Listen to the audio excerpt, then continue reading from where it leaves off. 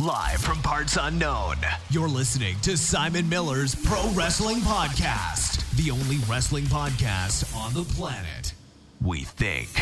Sit back, relax, prepare for positivity to run through your veins as Simon Miller gives you your weekly dose of powerful pro wrestling audio. It is Miller Time. Hello and welcome to Simon Miller's Pro Wrestling Show. Thank you so much for joining me on, Thursday, July the 2nd. How the hell are we already halfway through the year? Actually, I say that, it kind of works both ways. On one hand, I'm like, thank goodness we're halfway through the year.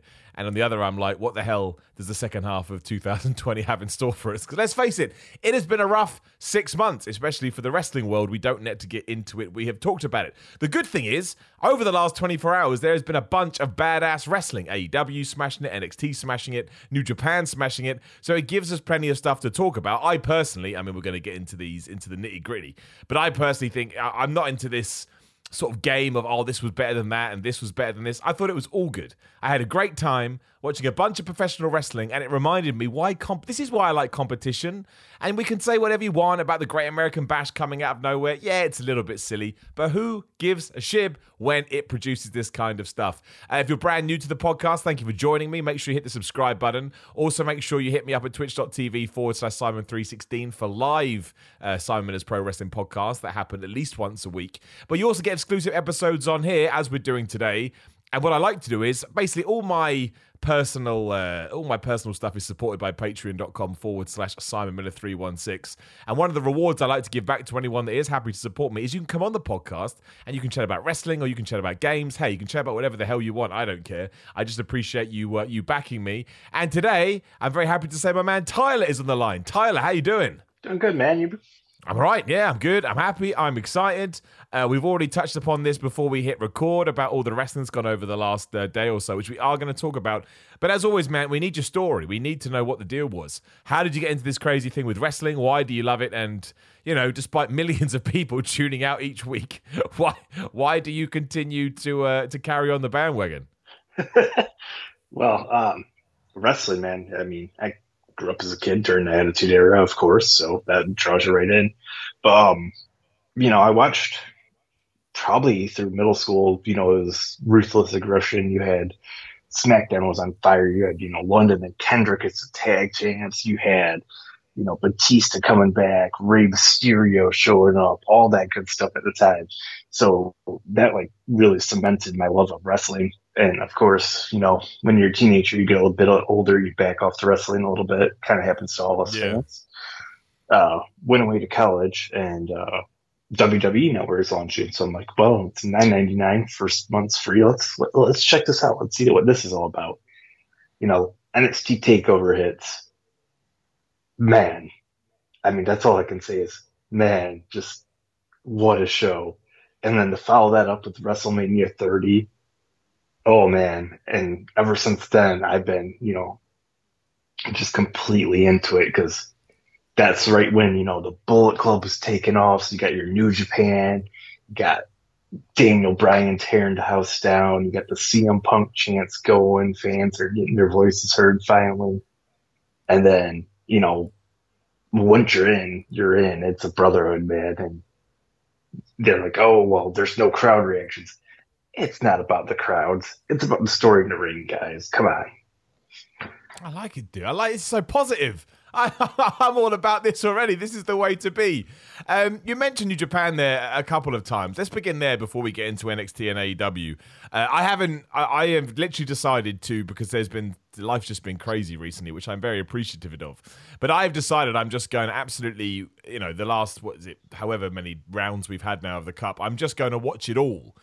In one when I have some time when it's done. But as you said to me, before we got going, these semi-finals were last night, and you seem very excited about one match in particular. So, dude, lay it on me, man. What went down? Oh, it was actually quarterfinals last night, but the matches they set up. Excuse me. Semifinals are tomorrow, and matches they set up for them. So, on one side we have Okada versus Hiromu Takahashi, who is the current, junior heavyweight champ. That match alone right there. The other side, That's pretty good, right? holy crap, that's going to be insane. Then on the other side, we have some other LIJ stablemates, Evil versus Sonata. So those semifinal matches, man, both of those are 5-star matches.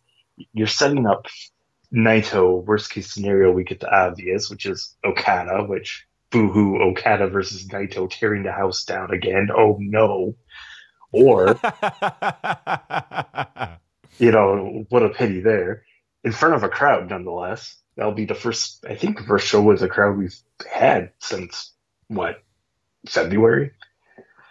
So that'll be insane. Plus, on the other side, it could be Sonata, it could be Evil. Personally, I think it's Sonata's time to finally get that title shot, finally, start breaking out on his own. But if it's Evil, hey, more power to him. Evil's an excellent worker against his own stablemate in Naito. There's nothing New Japan can do wrong here unless they, completely just 1-star match it, show up in finger poke of Dumas. I don't think they're going to do that. That would certainly be out of left field for them. What would you like to see? Who's your money on? Because I saw a few people saying, obviously Okada always has to get to the latter stages because, he's the man, he's the guy. Do you think he needs to win it though? Or do you think it'd be better if it went to somebody else? Nah, I think it'd be good to invest in Sonata right now. Sonata seems white hot to me. He's got the look, he's got the style, he's a great all-around wrestler. He's been hot for years. And no offense to Evil, no offense to Okada or Hiromu. They're both amazing. Or all three of them, I should say. Whatever, I can't count. I'm American. Give me credit. But yeah, Sonata, I think it's his time. Let him go after the never openweight title. What they're doing with the U.S. title, who the hell knows? Because there's no way it can be defended in America for probably the rest of the year, honestly. So if they strip Moxley, he'd be a great interim champ, I think.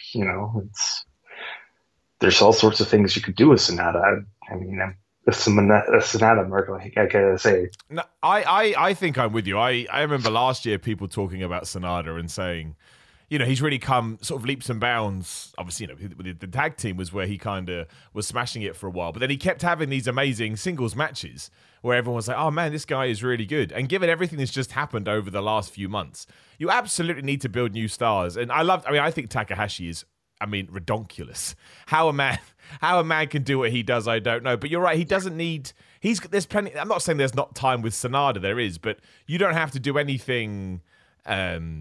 You don't have to do any... You need to do stuff with him, but he doesn't need a massive push as of yet. Do you know what I mean? That we still have plenty of money in the bank with him, whereas Sonata, it kind of does feel like, yeah, let's do it now. Let's absolutely strike now and see if we can't develop him.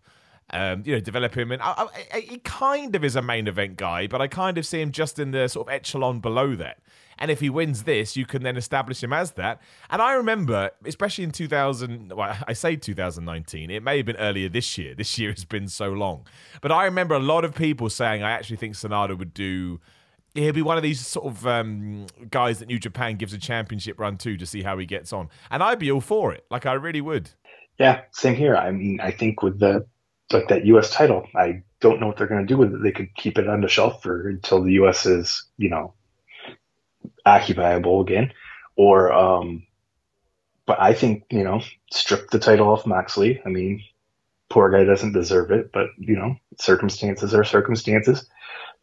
Put it on Sonata. Let him build his career around that. He's it's not the top title, but it's an upper tier title. He could do a lot with it, and first Japanese U.S. champ.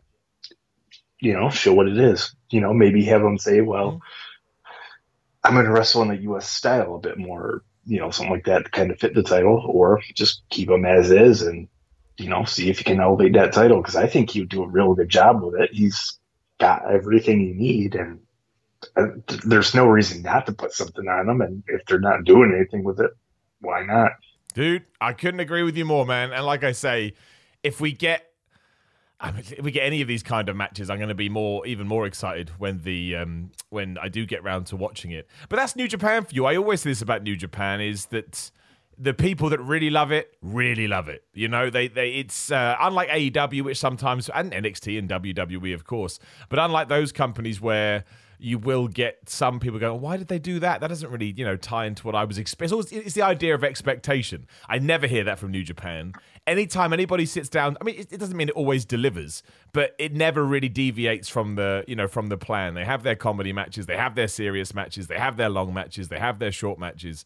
And I just think they always make sure to keep that up. And I think that's why when you do become a fan of them, the general you, it's why you stick with them, because you'll never be that surprised. Unlike AEW, for example, that apparently next week are having a dog battle royal. Which I absolutely... Did you see this? That they're having a puppy battle royal next week? 6 2/3 star match, man. That is going to be the greatest match of all time.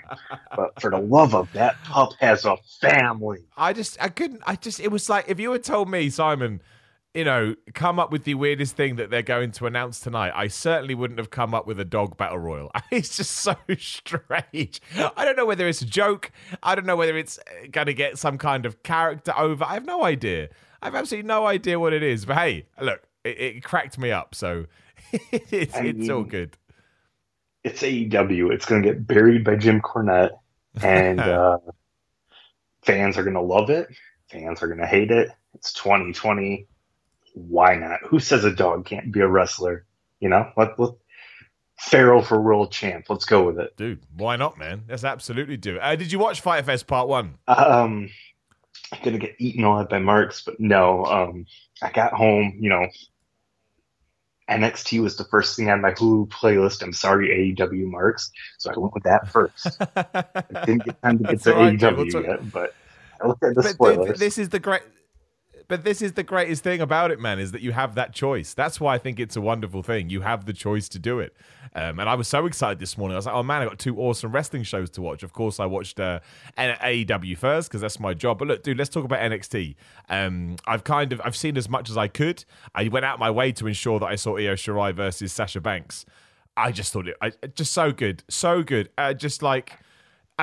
Those two, surprise, they had a good match. I think Sasha Banks has absolutely found her form again, if that's a word that we can use. And the surprise of Asuka at the end, yes, to also further that match. This is the kind of wrestling I love, where from a show that I didn't think was going to enhance any other angles, you found a way to enhance another angle, and you almost did it in a way that should really be considered heelish to a certain extent, but it wasn't, because the execution and because Sasha Banks and Bayley are just such awful human beings in the intended way. I thought it was such a good match. And also, with all the... I think now we can look at the Charlotte Flair NXT experiment and say it was a little bit misjudged. I don't get down on Charlotte Flair, but, for me, the goal was always for her to... lose the belts back to Rhea Ripley, and I thought then Rhea Ripley would be established. Obviously, plans changed. I thought that was a shame. But for Io Shirai to get a victory over Sasha Banks, it's a massive deal. Like, it just is. That is a huge scalp. And if WWE or NXT capitalize that on TV, obviously Tegan Nox, I think, is going to be the next challenger now, it would just enhance Io Shirai as a champion. I thought it was awesome. I really did. That whole match was just, that's magic. To me, that was was it Bayley versus Sasha Banks good? No. But was it in that ballpark? Yes. That was classic NXT. Okay, it's too young to be calling that classic, but you know what I mean? The heyday of NXT, when you have Sasha Banks, Bayley, Sasha Banks, Becky Lynch, those 5-star matches just tearing the house down. And you're setting up all these other matches. And it was great. And then to have Asuka come out at the end, make that save. Man, not only is it helping set up Banks versus Asuka, which is great in itself, now Asuka's got one on Io Shirai saying, hey, I helped you out. I won a title shot. So if she loses that Raw title, who's to say she doesn't go to NXT and challenge for that title because she did that save? You could do anything. And I'm just, I'm so excited because, they're saying Kyrie might go back to Japan. Well, Asuka and Io could challenge for the tag titles. It's bonkers what you could do with that match. Just absolutely just boggles the mind how much they could have set up with that without even planning to. Yeah, the Kairi Sane thing was weird. If you haven't heard, excuse me, there's some weird report that apparently, WWE may be sending her to Japan, doesn't want her to wrestle. I mean, I'm speculating here massively, but that seems absolutely bizarre. If you've got somebody on your roster as talented as Kairi Sane and you don't want them to wrestle, I don't understand. I just don't understand. That seems very odd to me. From what I've heard, it's, I mean, don't quote me, but from what I've heard, it's, she wants to be back home with her husband, which, if I remember right, is Evil. And, you know, right now she can't because of the pandemic, obviously. But, I mean, with all the injuries and stuff she's had, can't really blame her to want to go to more of a backstage role, at least for a little bit, and heal up. So. Oh yeah, if it's her choice, that's all good. You know, that's absolutely. But if it's WWE's choice, again, that'd be super, it would blow my mind. Yeah, super strange. The Sasha Banks and Io Shirai thing too. What I loved is we kind of just, you know, pretended that the Great American Bash and Fyter Fest were pay-per-views, but they weren't. You know, these were shows that were airing on television, and I mean, they went so long. That main event in a good way. Like, you know, they treated it like it was a pay-per-view event match. Everybody went all out. It wasn't just going through the motions. And that's what I thought was so cool about it. That's, again, going back to this whole AEW versus NXT thing. That's why I'm so happy for this competition, because I doubt they would have done this if they didn't have to. But the fact they did meant, you know, on a random Wednesday in July, we got genuinely what I think is one of the best women's matches I've seen this year. I shouldn't even say that. Take it back. One of the best matches I've seen this year. I had a great time watching it, and it just reestablished my... well, I suppose just how good they both are. Do you know what I mean? Like, because we expected it to be good, but you never know. And yeah, like I say, one of the best matches of the night over both shows. Oh yeah, and I mean, the only thing I took in heat from it was people saying, "Well, it should have been a title match," and I'm like, "Well, not everything has to be a title match." I mean, I like them building that. You know, you can go out there and have a singles match and just tear the whole friggin' house down, because why not? You know, let's bring back the art of, you know, the awesome singles match just for the sake of having a singles match. I like that idea because it's, you know, there's no prize in it other than pride. And for those two characters, oh man, that fits so well. I quite like the fact it was a non-title match. I mean, I do agree with the argument that sometimes non-title matches are stupid, because it's like, why would you even do it? But I liked it because it made me believe that maybe Sasha Banks could have won. If the title was on the line, I knew for sure that Io Shirai would have won, because I doubt WWE would have made that switch, especially because she's going to be facing Asuka at Extreme Rules. So I actually thought, yeah, doing it non-title gave it just the idea of, oh, maybe she won't. You know, maybe she could have got, you know, a scalp victory is what I meant. So, no, I was all good with it. I didn't mind it at all. I think it tied into the story.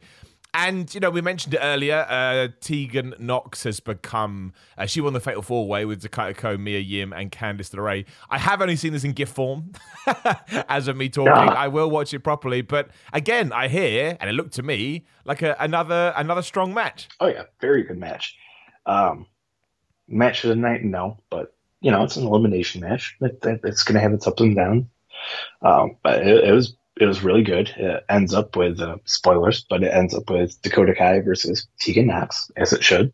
Obviously, yeah. And just that whole match was great. It was, you know, you could do no wrong with that, because any one of those ladies going up against Io, that's an instant classic. And then just all together, working together, there's chemistry, you know, there's the heel face dynamics.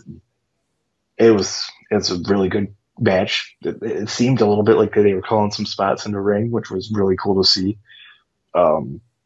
Just overall, I enjoyed it. Yeah, it just sounded like a decent match just to start the show. And I like the fact that Tegan Nox is the number one contender, because she's had such a rough ride with injuries and whatnot. And I do think she has a bit of momentum. So yeah, no, I think that will be good. Something else I didn't see it as kind of how I wanted to.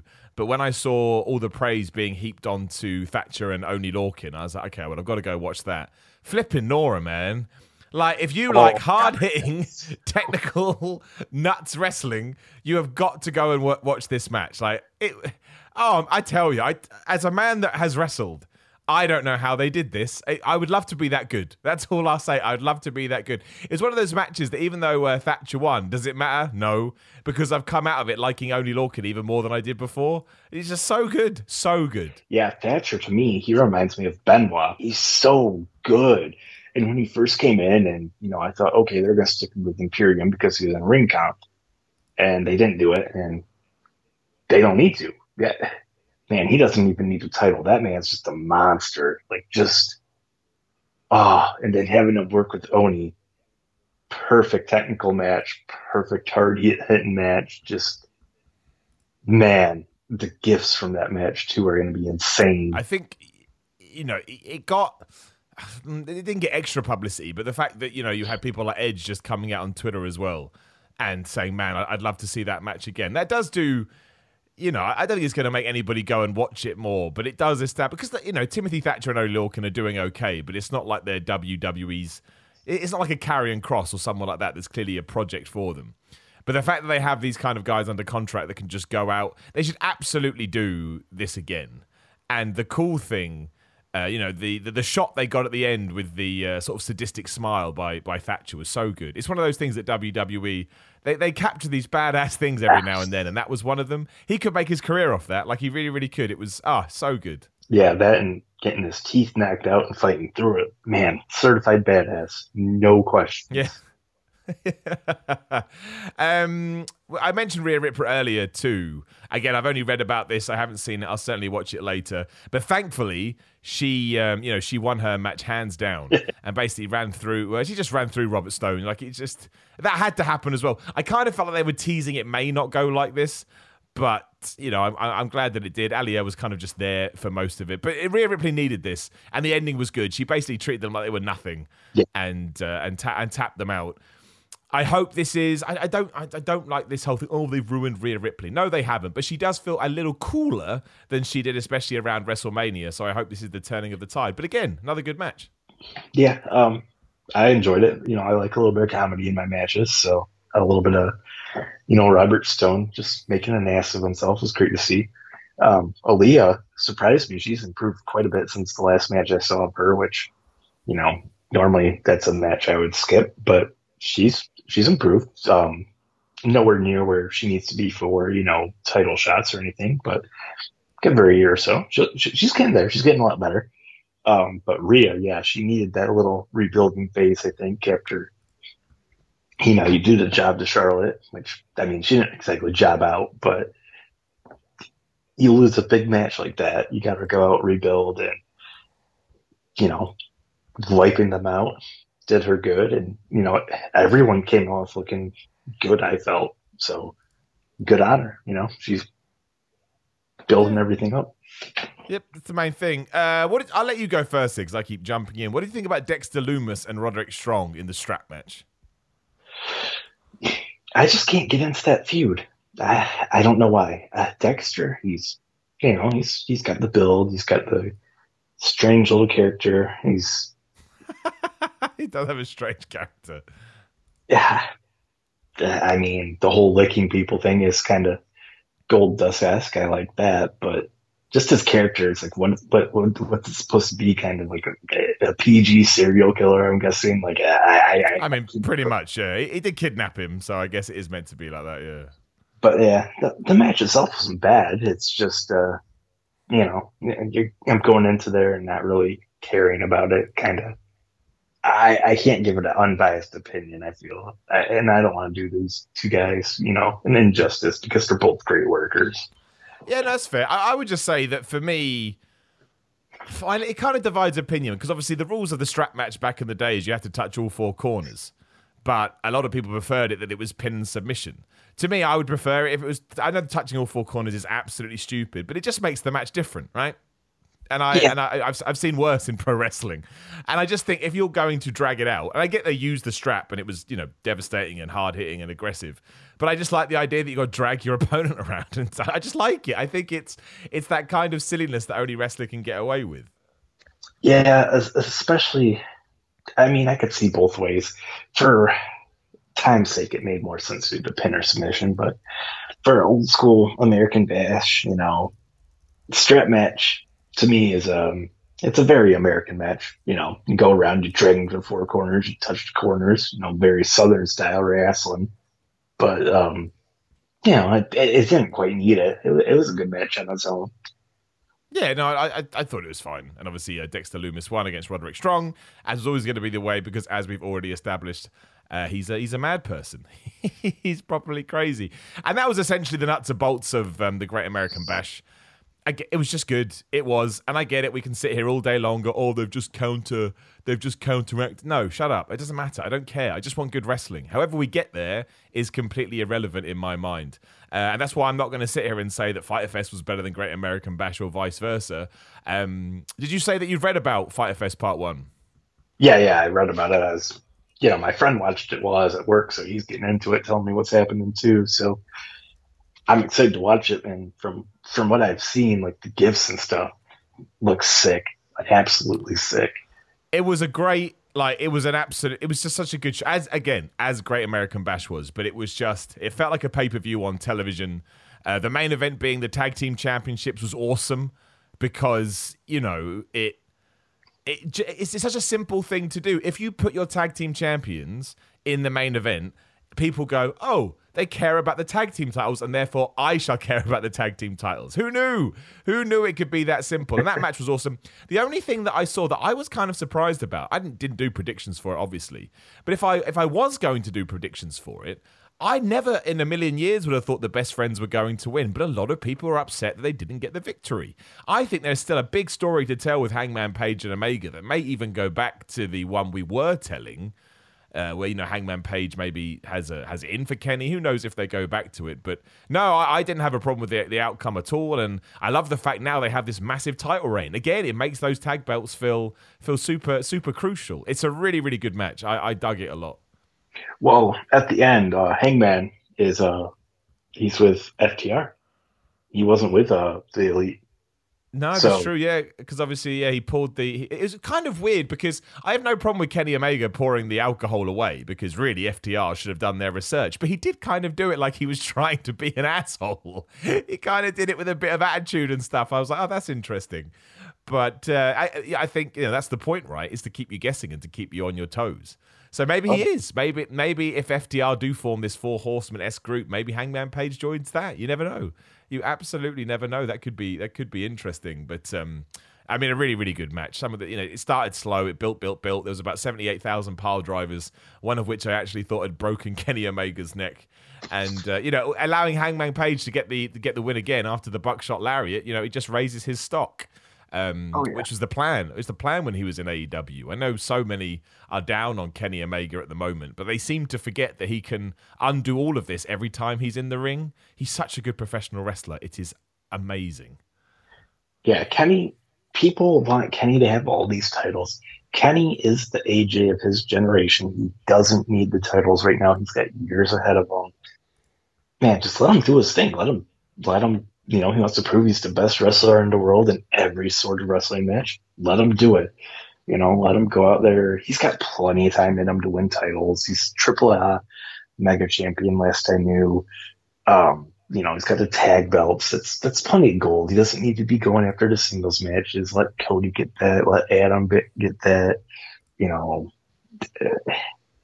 It's just, I get what people are wanting after that whole New Japan run, but he put his story to rest at New Japan. He can do a new story now. Let him do that. Yeah, I'm with you, man. You mentioned Cody as well. Look, Cody versus Jake Hager. The last 5 minutes or so was hilarious. It was absolutely hilarious. It was so. Well, I'll use the term overbooked literally, not figuratively. I was cracking up. So many run-ins, so many referee distractions. Jake Hagar's wife, Catalina, was getting involved. Arn Anderson was getting involved. Dustin Rhodes was getting involved. But I tell you, if they had done this on every single match, would it have been too much? Yes, it becomes like WCW. But they always save it for Cody matches. I was laughing my ass off. I thought it was so funny. It's just so bizarre that all this stuff was going on. Cody retains. I do think Jake Hagar looked a little bit dumb. I don't know whether you've seen it. Even though Cody's music is playing and the referee did a 3 count, he thinks he's won. I was a bit like, that's a bit silly, but it's fine. He's a heel. I meant to think he's a moron to begin with. And it's not done. I guess we're going to go into something with Jake Hager and Dustin Rhodes potentially. And I do like that. I like Cody does not feel like a 100% good guy anymore.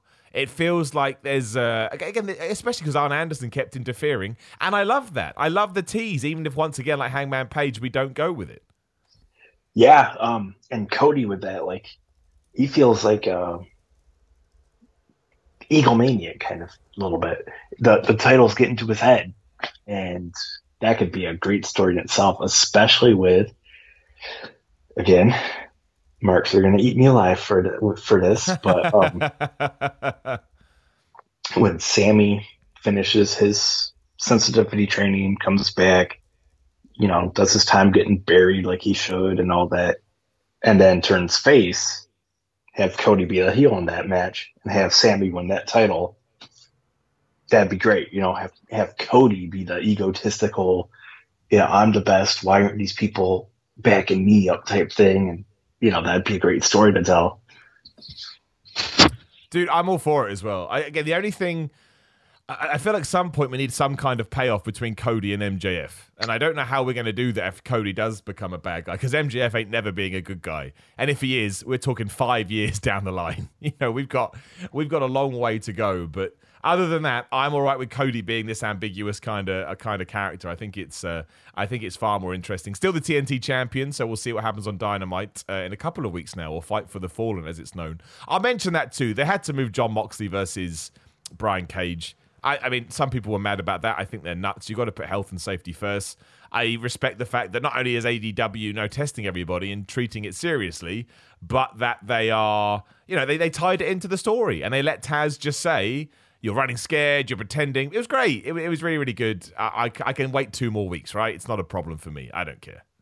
Yeah, I mean, we're going up against the biggest heel in the business, coronavirus, which, if you don't like it, there's plenty of stuff you can do to donate to it, to donate some of your computer power to fold proteins to figure out how to cure the coronavirus. There's plenty you can be doing. If you're sick of it interfering with everything, well then, start donating your time and your money and everything, and let's get working towards that cure. Otherwise, sit down and shut up, because we're human, okay? Yeah. No, hell yeah, man. I totally agree. It's just a wrestling match. It doesn't matter. I'd rather Jon Moxley was well and healthy. Surprise, surprise. The first match we had too was the Wardlow MJF Luchasaurus Jungle Boy match. It was just fun. It was just entertaining. I always see people taking shots at Luchasaurus, and I don't know why. He's not very good. Are you kidding me? It's so Wardlow is great. MJF is great. These are 4 dudes that will have such a, when we got fans back in the building, especially, they just have such a bright future. We continue to tease everything with MJF and Wardlow falling out when MJF accidentally punched him in the face with the diamond ring. I really liked it. It didn't outstay its welcome. MJF didn't get pinned or submitted, which I now think is important because he's tying it into his character. It's just good. It's just fun. Like, it just was. I had no problem with it whatsoever. Yeah, that match I'm looking forward to. I saw the gifs from that, and that looks amazing. And for those of you crapping on Luchasaurus, you're speciesist, and you need to look at dinosaur lives matter. It's true. Oh dear, I love him. I love that guy. I'd say I'd have to think about it. I think it definitely one of my surprises. Shida versus Penelope Ford is an amazing match. It is one of the best women's matches that AEW has put on today. It is so good. And it's so well worked. There's so many awesome near falls that actually make you believe that Penelope Ford is going to win. It's definitely Penelope Ford's best match. I think it's the best match I've seen of Shida, but people that are more familiar with her say she's had better elsewhere. But within All Elite Wrestling, it is top stuff. I didn't think this was going to be as good as it was going to be. And there was this awesome bit when Penelope Ford hit one of her stunners. I thought that was it. I really, really did bite hard. I was a massive fan of that. And again, if we really have to get into it, no, it's not as good as Io Shirai versus Sasha Banks. So boring. Watch both, man. Watch both to get something out of it. It will surprise you, and hopefully, gives you an idea of what direction AEW are going with for for that division and for the feud and for Shida. Shida is such a good champion. Actually a champion that I want to root for. It doesn't happen all the time. So, yeah, I'm all about it. Oh, yeah, Shida is magic. I can't think of a single match of hers I've watched where I wasn't at least, entertained. it was, her against Penelope Ford. Penelope Ford, the build was real good for this. I enjoyed that. So I'm excited to watch this match, especially, like, as you said, that Stone Cold Stunner with the 2 count, that gift. So I'm excited for that match. Yeah, it's good. I promise you, you'll absolutely dig it. There was also Private Party versus Santana and Ortiz. It was just decent. It was just good. Like, it's certainly, especially with the other sort of quality that we had, it's not going to be anybody's matches of the evening, I don't think. But, it tied into the story with Matt Hardy with Private Party. I thought Private Party getting the win was awesome, although I'm a bit worried because Santana and Ortiz, they probably have, and I've forgotten. But they never seem to win, but they're such good heels, they get away with it. But yeah, they had a decent match. It finishes with the gin and juice. I liked that it was Mark Quinn, I think, pulled the bandana over Santana's eyes. Again, straight away internet. Oh, it's so stupid. It made me chuckle, man. I dug it. And that gin and juice finisher is so good. And also, because of obviously the shifting with the World Championship match, we're now going to get Kenny Omega and Hangman Page taking on Private Party for the belt next week. I think that will be decent. I don't think Private Party is going to win, but I do think it will help them establish them as a team too. So again, I was happy with it. I had no issues. Yeah, Private Party, they're also a nice hidden gem there. They're against Hangman and Omega. That should be a real good match. I mean, those two guys, to me, everything I've seen from them has impressed me. They're great teams, got a lot of time ahead of them. And Santana and Ortiz, they're already built up. They don't got to worry about taking these losses. I mean, they need to pick up some wins now and then, guys. Give them a couple of wins. They deserve it. But the Inner Circle had a bad night, man. They had a bad night all round. They just got their ass kicked. Yeah. It's all Sammy's fault. I mean, well, yeah, it kind of is. We also, we had the brawl between Orange Cassidy and Chris Jericho. Just to remind you, it's going on next week.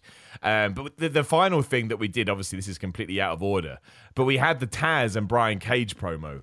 I don't know whose idea it was to put Taz with Brian Cage, but they deserve a pat on the back. Absolutely flipping brilliant.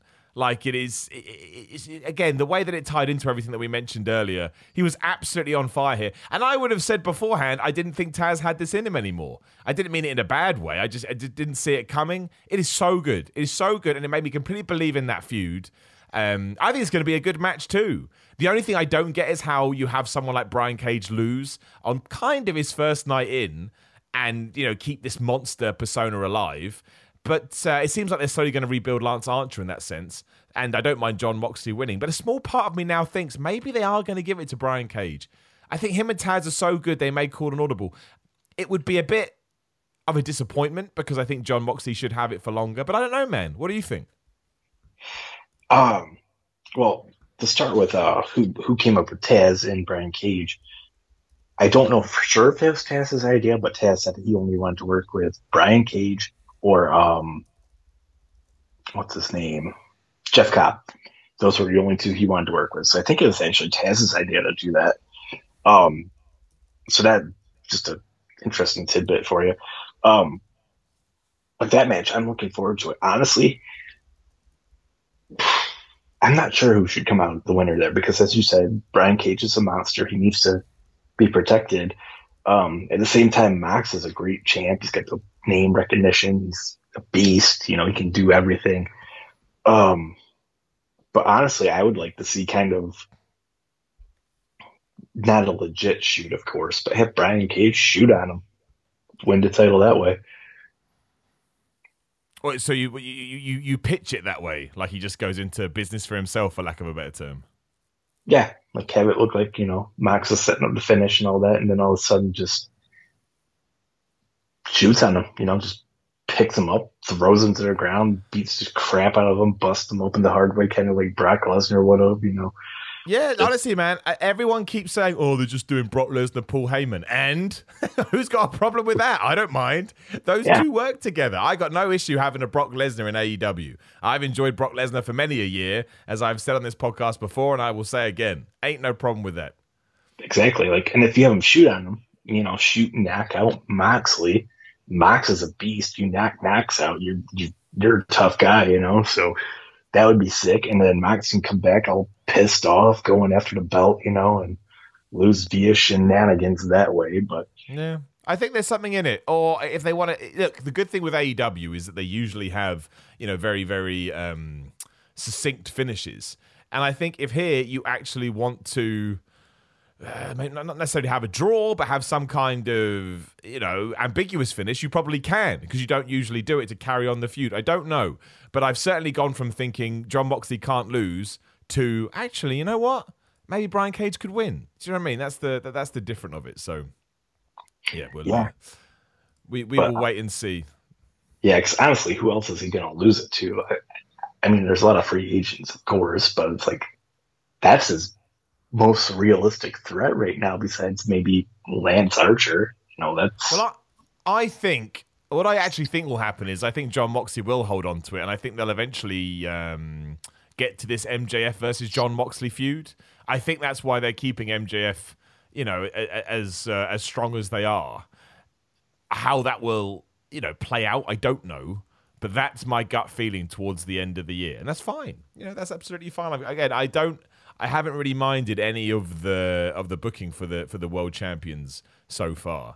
So, and look. People say that they're pulling the trigger too early on stuff.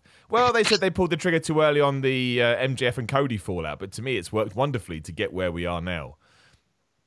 So I'll always let the story. I'll always let the story go. So that's it. That's Great American Bash and Fyter Fest. We obviously have part 2 next week, which is kind of baffling that we're going to go through it. That we're going to go through it all again. Like, well, if it's as good as it was this night, that's a couple damn good nights. Because obviously next week we get obviously the tag team match that we talked about. You also get the 8-man tag team match. FTR and the Young Bucks versus Butcher and the Blade and the Lucha Brothers. We've got Dark Order versus SoCal Uncensored. You got Nyla Rose, who's going to do something big. They were telling us. You got Lance Archer versus Joey Janela. They had a brawl last night too. And then Chris Jericho. Chris Jericho versus. Orange Cassidy on top, which I still can't believe is a match. You'll never be able to convince me how the hell that became a match. And then on the other side, you've got Adam Cole versus Keith Lee in a winner-takes-all match. That's money. Mia Yim versus Candice LeRae street fight, money. And Breezango and Drake Maverick taking on El Legado. So we already have a lot set up.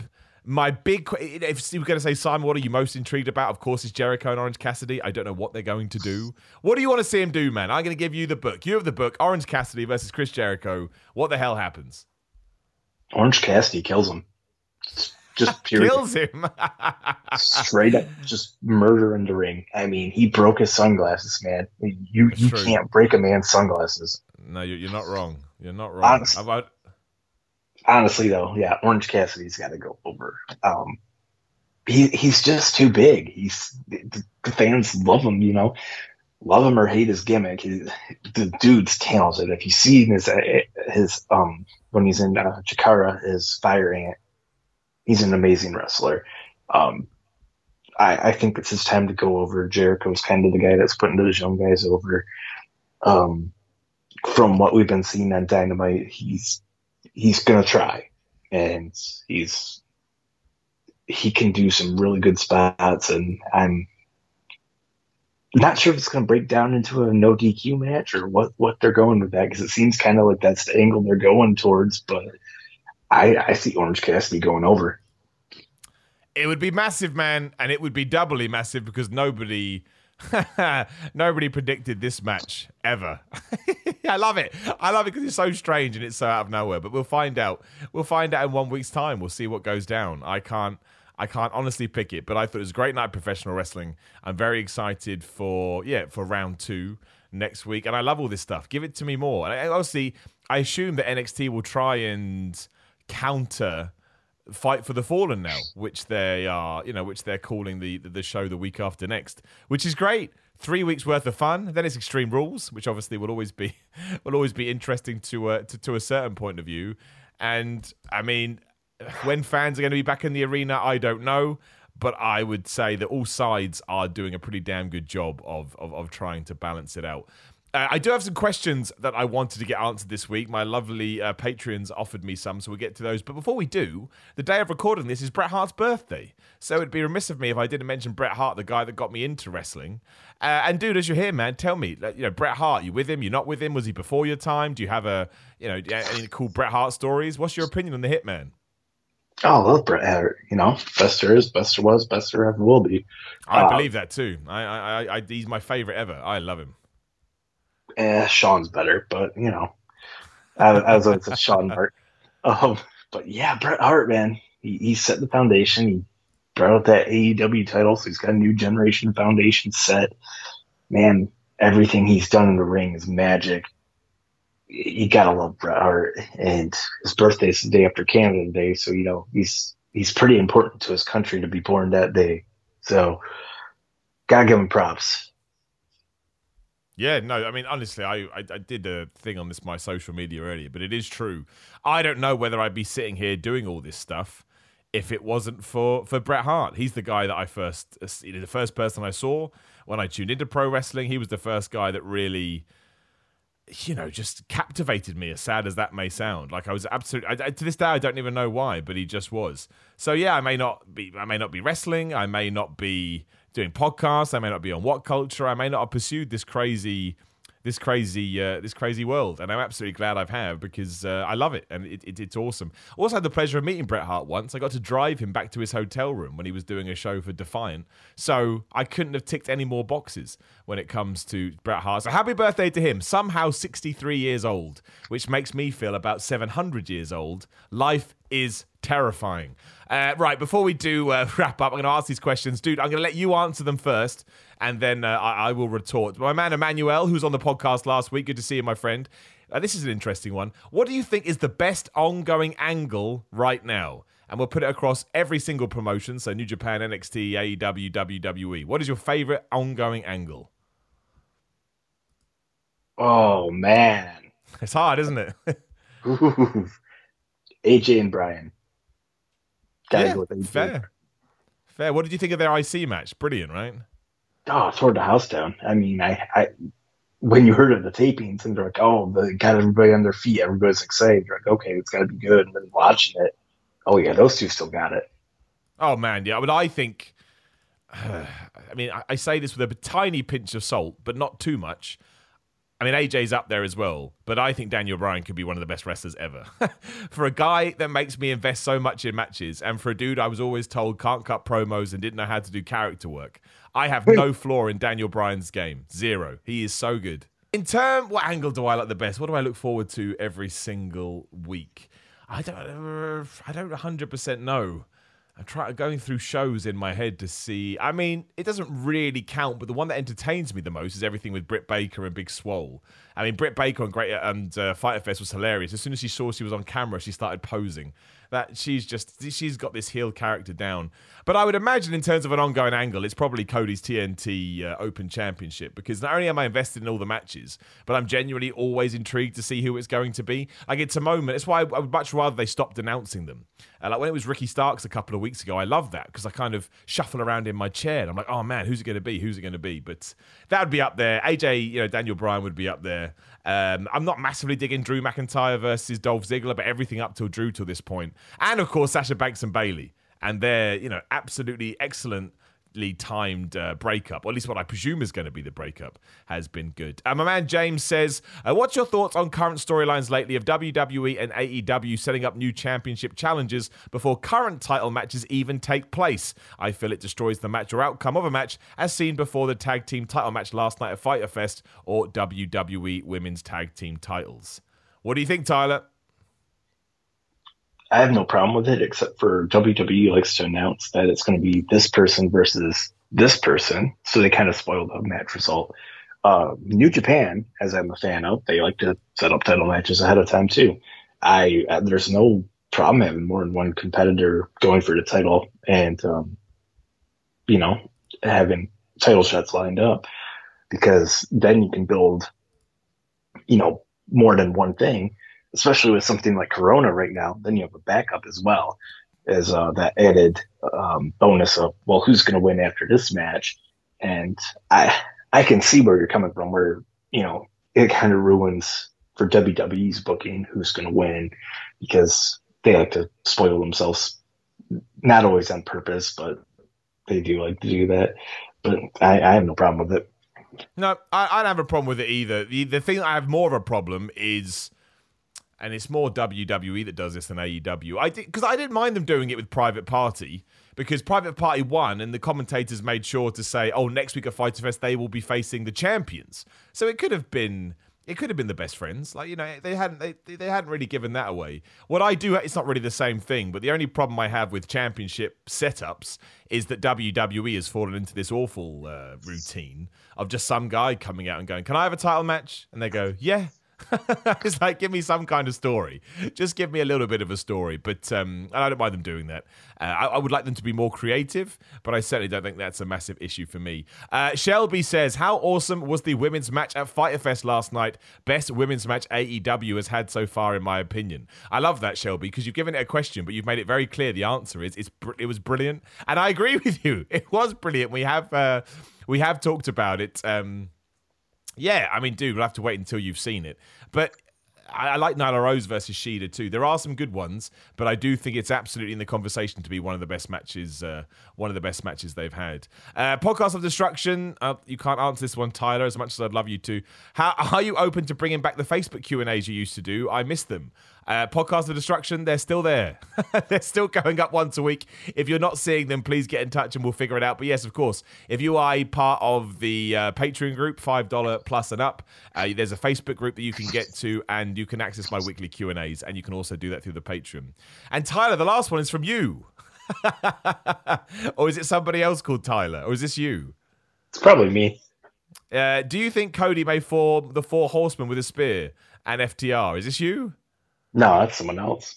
Oh, brilliant. I have two people called Tyler in my Patreon. Well, that's amazing. I didn't know this. Okay, so you can go first. Do you think Cody may form the Four Horsemen with Shawn Spears and FTR? Also, do you think the best friends should have won last night? I do, because they're on fire, and as much as I love Kenny and Hagman, I think it's time to take the belt off them and let them go their separate ways. It's time for Kenny to start giving us those Mac classics we have been expecting. So, Tyler, please answer Tyler. I don't know why it makes me laugh. It just does. All right, Tyler.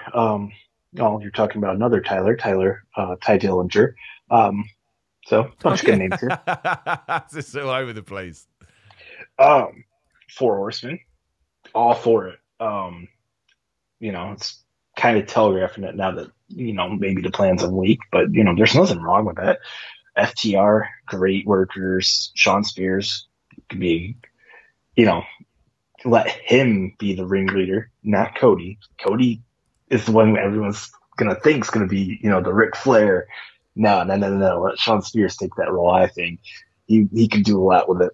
Arn Anderson would be an excellent spokesperson for everyone. And then Cody's just, the workhorse of the group. I would love that. I'm all for factions, New Japan's big on factions. I think factions add a lot to the dynamic. As for the second part of the question about best friends, I'm torn. I could have taken the titles, but if they take the titles, then Orange Cassidy's probably going to lose. I mean, it's AEW, so it's not always 50-50 booking, but to have best friends just tear everyone apart, I can't go with that. So I think they did need to eat the loss just so that Orange Cassidy can go over. But I could have taken it either way. Orange Cassidy doesn't have to win, but he's too red hot not to, I think. I think I mostly agree with you. If they form the Four Horsemen with Shawn Spears as the leader, you better be giving me some kind of excuse as to why Cody is happy to team up with a guy that smacked him in the head with his chair and busted him open. But I think they would do that. I think they'd make it work. I still have this funny feeling that they are going to form a faction like that, but Cody's not going to be involved. But if they do, look, I think it would rock. Shawn Spears, FTR, and Cody with Arn Anderson in their corner, there's nothing wrong with that. I never had the expectation that Best Friends were going to win. I do get this idea that it would be good to have Kenny Omega and Hangman Page go on their own separate ways. But I think there's time to do that. I don't think we have to rush anything, again, because of the situation we find ourselves in. I think they've been great as tag team champions, and I only think they're elevating the belts the more they're able to hold them and have these great matches. So, yeah, that's kind of how I see it.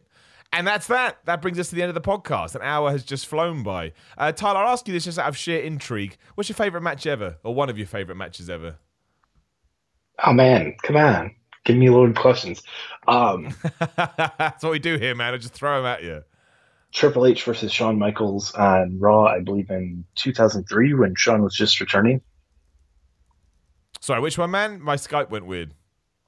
Triple H versus HBK, I believe it was 2003 on Raw. Oh, man. Totally, man. Totally. It's because during that time, anytime Shawn Michaels had a match, I was just terrified he was going to die because of his back. I was like, please don't die. Oh, yeah. That was a 5-star and just out of nowhere. Amazing match. That was good. That was good times. Crazy to think that it was almost 20 years ago. Where the hell does the time go? Same with Bret Hart. Bret Hart is a man in his early 60s. He's an old age pensioner. I don't understand the world, but I never will. Tyler, I do understand that you came on my podcast and you supported me, so thank you very much, man. I really enjoyed it. Yeah, man. And we'll have to get you back on at some point. And again, if you want to come on the podcast, you can. Patreon.com/Simon Miller 316. You can also get a t-shirt, a postcard, a cameo-esque video. I try and treat it like some kind of shop because I'm so flattered and humbled by anybody that would want to support me in that way. But in the time being, make sure you hit me up on YouTube. Just search for Simon Miller. Twitch.tv/Simon Miller 316. Same on Instagram and Twitter, Simon Miller 316. And we've discussed the Patreon. Brand new merchandise going up on simonmiller.bigcartel.com. Also going to have a 50% off sale soon to get rid of my old merch so we can hit reset and start again. But in the meantime, have a good ending to your week. Have a good weekend. And I'll talk to you all again in a couple of days' time.